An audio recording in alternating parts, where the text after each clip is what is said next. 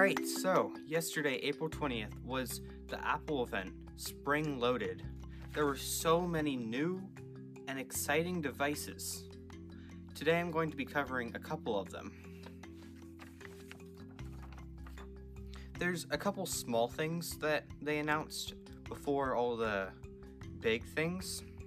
Like, the Apple Card now can have family members and spending limits. Then they're charging for podcast subscriptions, which it's kind of annoying. Like, it's been free for so long. Spotify doesn't charge. I'm not surprised though. It's a very Apple thing to do. And also there's a new iPhone 12 and 12 mini color, purple. It's like this light lavender color. I personally don't like it that much, and I feel it's strange announcing it so late after all the other colors.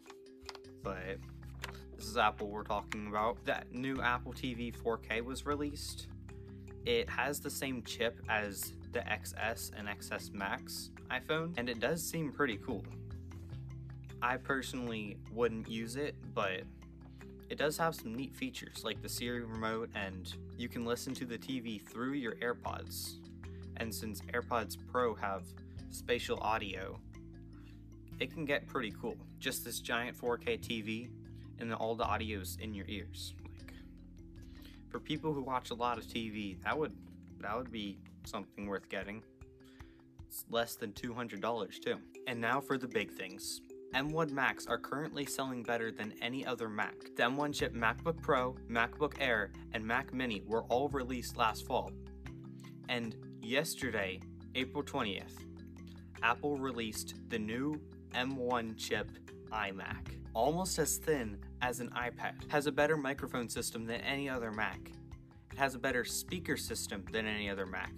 Because the way the speakers are designed, it can do stereo audio around you, with it just being in front of you. It also has the best camera of any Mac.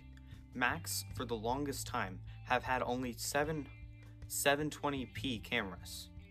That's not very many. All 4 of my iPhone 12 cameras have a better resolution than that. But now they finally added HD 1080p. I just hope they're planning to add that for other Macs. The wireless keyboards now have Touch ID. The new iMacs have colors, a variety of them. I personally would just get the white model because those colors don't look very professional, but in case you do go the colored route, the accessories now have colors as well. The M1 chip that's now in the 4 different Macs has been added to the iPad Pro as well. The iPad Pro has been upgraded so much. It now has 5G. It now has this awesome feature called Center Stage that can track you wherever you go, because the selfie camera is ultra wide, and so it can see where you are. You can also have more than one person, and it will zoom out to track all of you at the same time. iPad Pros can use Xbox remotes for gaming, and since they're about as powerful as some of the new consoles, that's pretty handy. And now for the latest edition of the Apple ecosystem, AirTags. They have so many incredible features. Competitors such as Tile are blown away. They're about the same price, but so much more accurate. There's something called precision tracking that can tell you exactly how far away you are, what direction the AirTags are, and more. It only works for iPhone 11s and above though. I suppose I shouldn't be calling them AirTags. Their official plural title is actually AirTag, just to refer to all the AirTags that exist. Don't know why Apple went with that, but they're Apple. AirTags are tracked through the Apple ecosystem.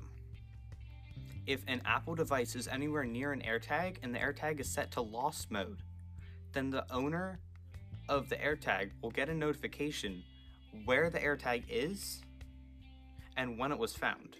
So say you're just walking around. You find a wallet on the ground with an AirTag in it. The person who lost it doesn't know it's lost. So you take your phone, you tap it to the AirTag, and the contact information of the owner of the AirTag will go straight to your phone.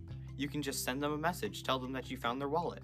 So say somebody wants to be sneaky and they want to track where somebody is going with AirTags. So they just slip an AirTag into the other person's backpack. If you have an AirTag that isn't yours on you and near you that's going at the same pace you are, and the owner of the AirTag isn't anywhere nearby, you will get a notification. And if you still can't find it, if the AirTag's hidden enough, then after a certain amount of time, the AirTag will start beeping so that you know exactly where to find it. The battery is designed to last over a year, and even if it does run out of battery, then it's so easily replaceable that the battery shouldn't be a problem.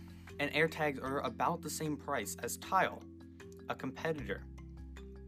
Tile has so few features compared to AirTags that they are just blown away. People with Apple devices are almost guaranteed to get AirTags rather than Tile because of all the extra features and things that they can use it for. AirTags are 4 for $99 or 1 for $29. That's not a bad price at all considering all the things that it's used for. I'm planning on getting some in the future. On Apple's website, it says that AirTags can only be used with devices with iOS 14.5 and above. 14.5 hasn't been released yet. The beta has been out for a while, but Apple hasn't officially announced when it's being released. There's so many cool features that are coming out with it, like I expect to see Mask ID, which if you have an Apple Watch, you can unlock your phone while wearing a mask. It will scan the top part of your face and then verify that your watch is active and unlocked.